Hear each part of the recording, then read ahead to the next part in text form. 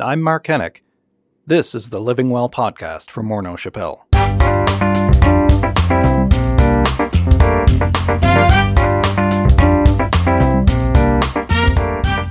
In this episode of Living Well, we explore the challenges and the tragedies facing our long-term care sector. They've certainly been highlighted and amplified by the COVID-19 pandemic. Andre Picard is a health reporter and columnist for the Globe and Mail, where he's been a staff writer since 1987. He's also the author of 5 best-selling books, maybe 6, because his latest book, available on March 2nd, is Neglected No More: The Urgent Need to Improve the Lives of Canada's Elders in the Wake of a Pandemic. Andre has been researching and writing extensively about the state of long-term care homes. He points out that 3 out of 4 COVID-related fatalities have been related to long-term residences. We've had about 10,000 deaths in Canada, and 75% of those, 7,500 of those deaths have been in institutional care. So really, they've really borne the brunt of this entire pandemic, at least on the death side, on the mortality side. So what's been going on there? How has the virus been getting into these situations, and why has it been spreading so rapidly? Yeah, like everything, the risk comes from virus circulating in the community. So you can be in an institution, you can be locked away, but you can't keep a virus out. People are coming in and out, mostly staff. We had some unusual rules in Canada where staff could work in multiple homes, which really allowed the virus to spread like wildfire, especially back in March. It just went from home to home, carried by workers inadvertently, no fault of their own, but it really created a disaster of huge proportions. When was that actually realized? And then were there any extra layers put in place to try to protect people from spreading the virus? Well, it was realized early on, but unfortunately there was very little action taken. To this day, there are provinces where you can still work in multiple homes. So we've not corrected the fundamental problem. And the problem is actually even more fundamental. It's a lack of staffing. So we can't just say you can't work in more than one home. We just don't have the number of people to do the work that's required. So that's a problem that's existed for literally decades. And this pandemic has just shone this really bright spotlight on it. Yeah. Now, how has this been impacting, do you think, the mental health and well-being of the residents of these facilities? I mean, there were already I think isolation among elderly people in Canada and elsewhere was an issue anyway. So how has it affected people now? Oh, the impact has been positively devastating. We know there are studies that show being lonely is about the equivalent of smoking a pack of cigarettes a day. Imagine a 90-year-old smoking a pack of cigarettes a day. The impact is really, really devastating, especially when a lot of people, the sad reality is, as you said, many of them were lonely in the first place. The large majority of people in these homes suffer from dementia. So it's even more perplexing for them. They don't understand why their loved ones have stopped coming. They see them at the window and what are you doing at the window? And you can't explain that to someone. You have to, the tactile touching people is really important to their emotional health, and people haven't been allowed to do that for 8-9 months now.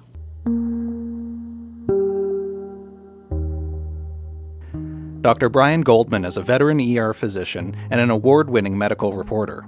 He's the host of CBC Radio's White Coat Black Art, and his latest book is The Power of Kindness: Why Empathy is Essential in Everyday Life.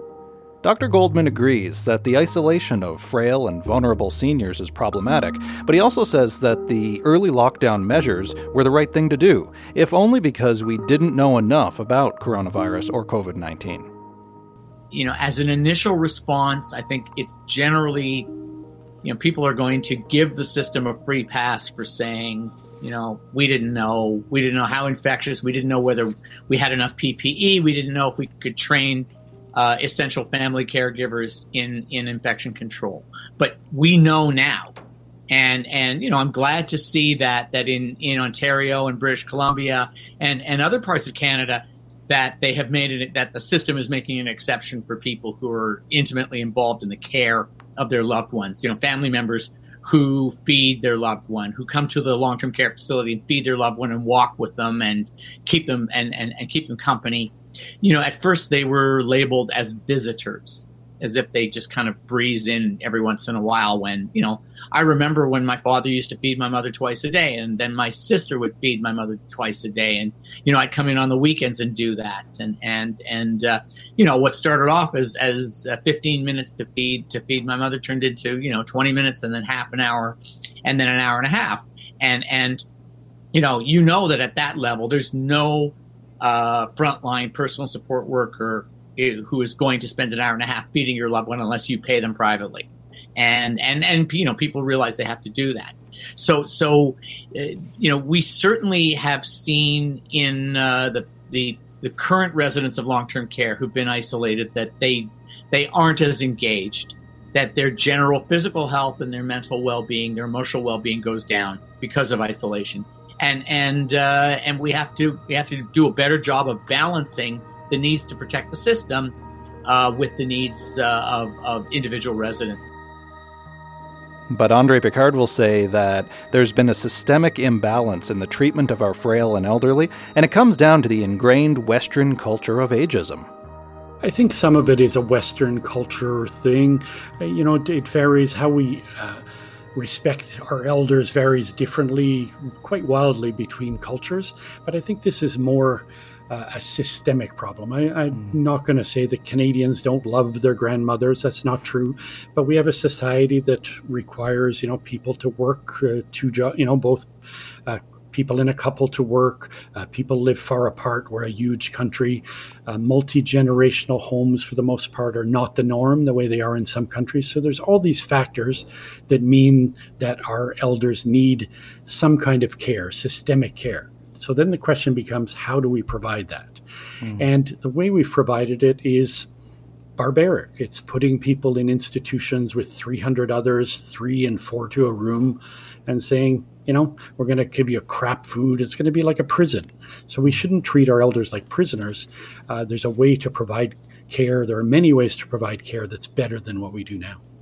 How does that, or what's the angle here in terms of how the government provides care for the elderly versus the private sector? Is there a piece here that we're missing? Is care well coordinated, I guess? There's a little bit of a piece there, but I think that's overstated. There are people, say, the solution to this is get rid of all private homes. And that's not the solution. The solution is much more profound and vast than that.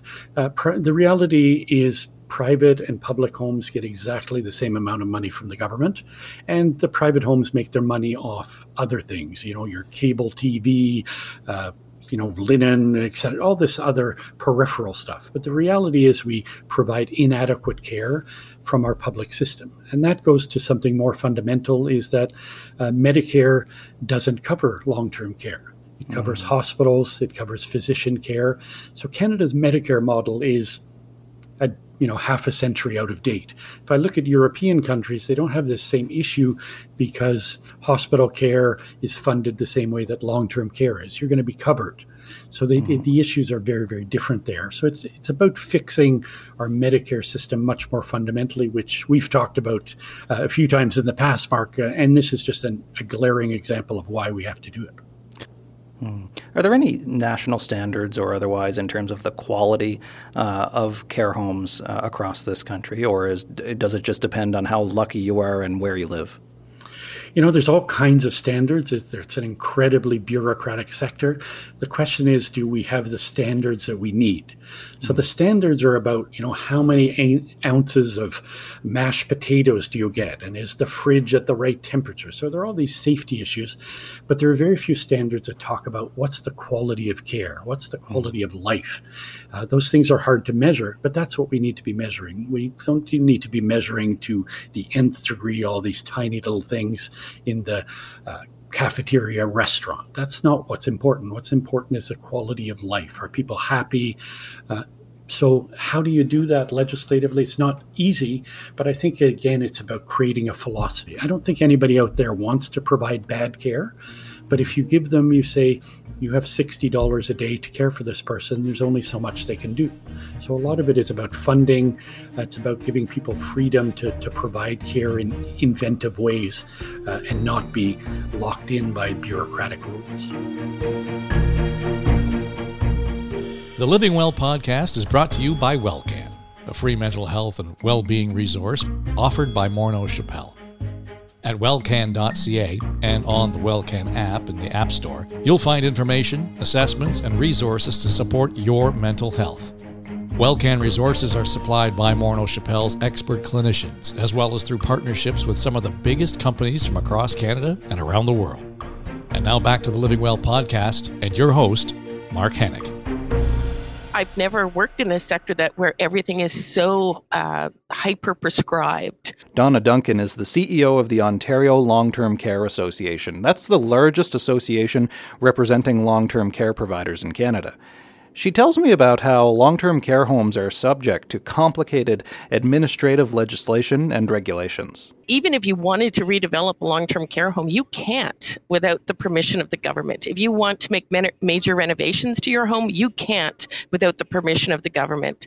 The government really is the master in the long-term care sector, in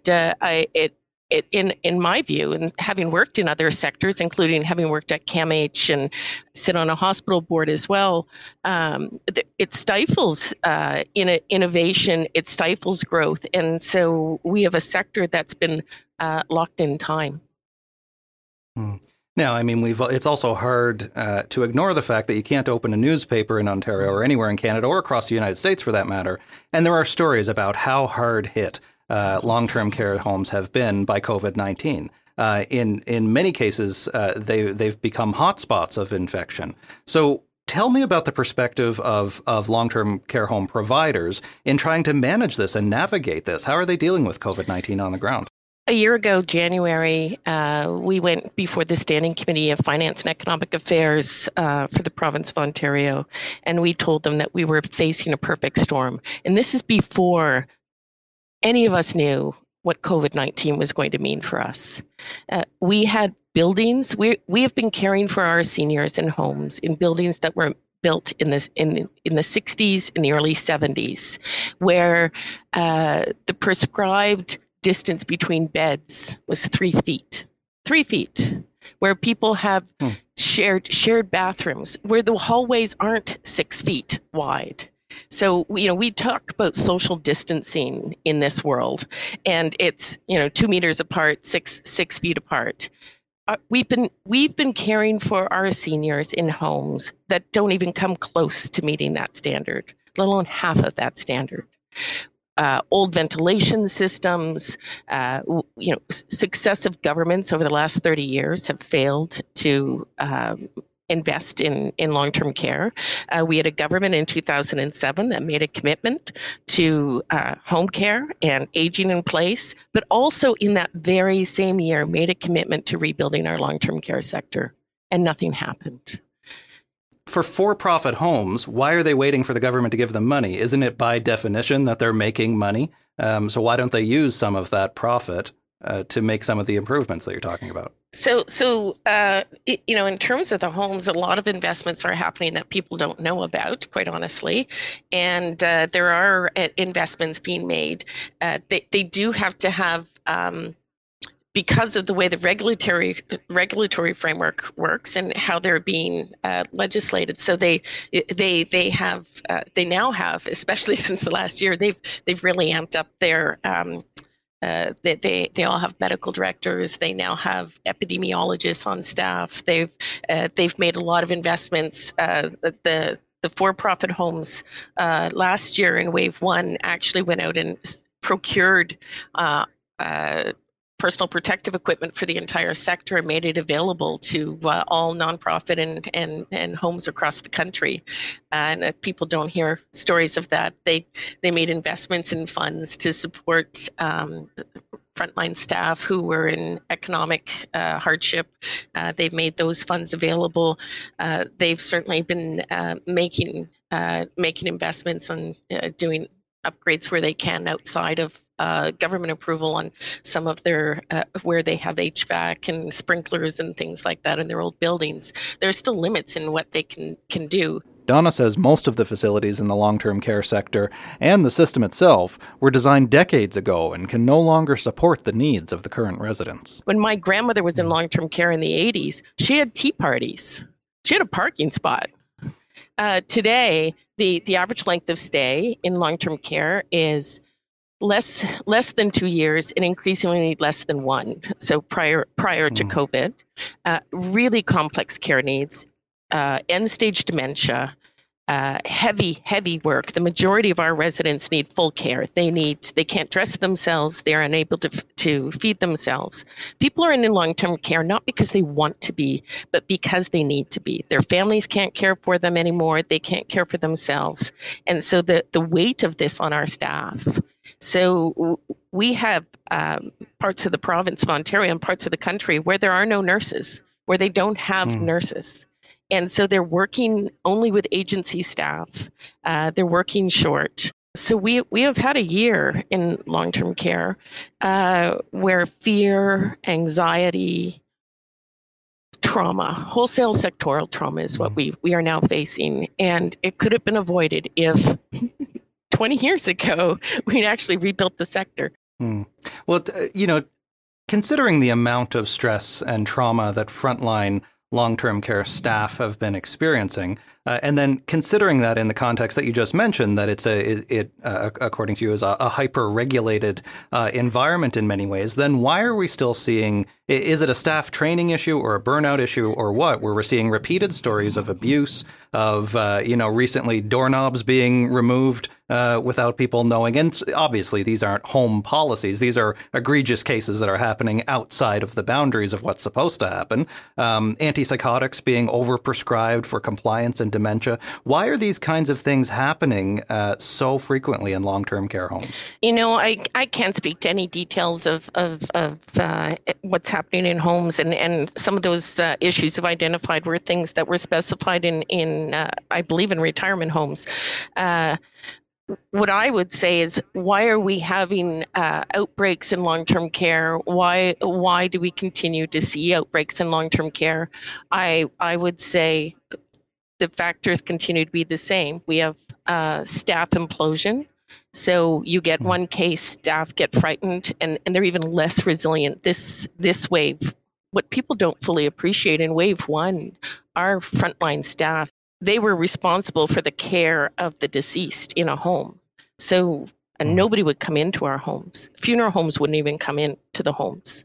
So they had to take the deceased and place them in body bags and prepare them for the funeral homes and take them out. So imagine you've cared for somebody for years. Yeah. And so when you think about what they went through in wave one, through conditions like that, and those who made it through, and in wave one, the majority of homes had no outbreaks. So, and those who didn't have any outbreaks were just terrified about what was going to happen in a second wave. Those who'd been through an outbreak in wave one were terrified about what was going to happen in wave two and their ability and their capacity to manage. What are care home providers doing to support the psychological health and safety of their staff? We've been talking a lot about mental health, and what we found in wave one was everybody just sent us links, and links are great, but a link to a lot of programs that were not trauma informed, and we have really faced and are facing, continue to face and experience wholesale sectoral trauma, individual trauma, the family trauma. So we've been helping our members connect in with local mental health organizations, CMHA, others.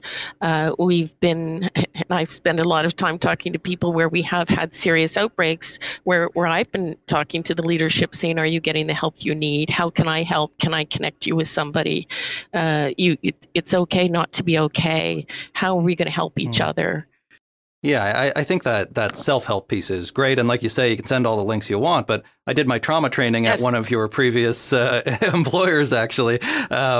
So you need to have access to professional services as well. So are care home providers providing comprehensive benefits specifically for counseling and psychotherapy? Yeah, so where we have a lot of our larger members certainly have EAP access, we are doing what we can to make the resources available and working with the Ministry of Long-Term Care and the Ministry of Health to make sure those are happening. We have worked with AMHO and CMHA as well to get those supports in place. Homewood has been providing supports to folks as well, and then Mind Beacon is also making supports available. Is it enough? No, it's not enough. It's not enough. Just given the scope and scale of the trauma, it's not enough. And we are seeing daily people leaving, frontline staff, long-serving managers, directors of care nurses, where people are leaving the sector. And what's remarkable is we've been working with the Government of Ontario as an association over the last year, trying to get more people to come into the homes so that we can, build the reserve forces.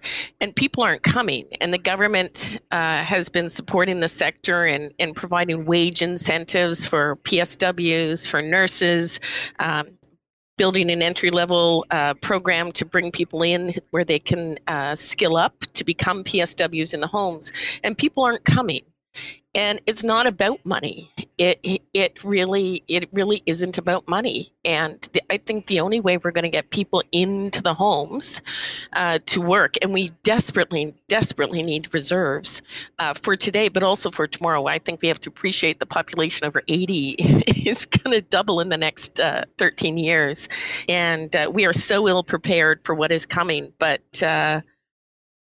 we're trying to stabilize for today, and we're being really challenged on getting people to come to work in our sector. If we do have a third wave, I'm not quite sure what we're going to do. So I do think there's a moral imperative here where we all need to find a way to start to build, to change the channel on how we talk about this, which is what's happening in Australia. Actually, they're really changing the political leaders actually have really started to talk more positively about how we're going to come together and rebuild. We need the kind of leadership where there's a real call to purpose and action here, where we all come together and rally around our seniors. It can't be about owners. It can't be about old homes. This is ultimately about people and our seniors and our duty of care to them, quite honestly.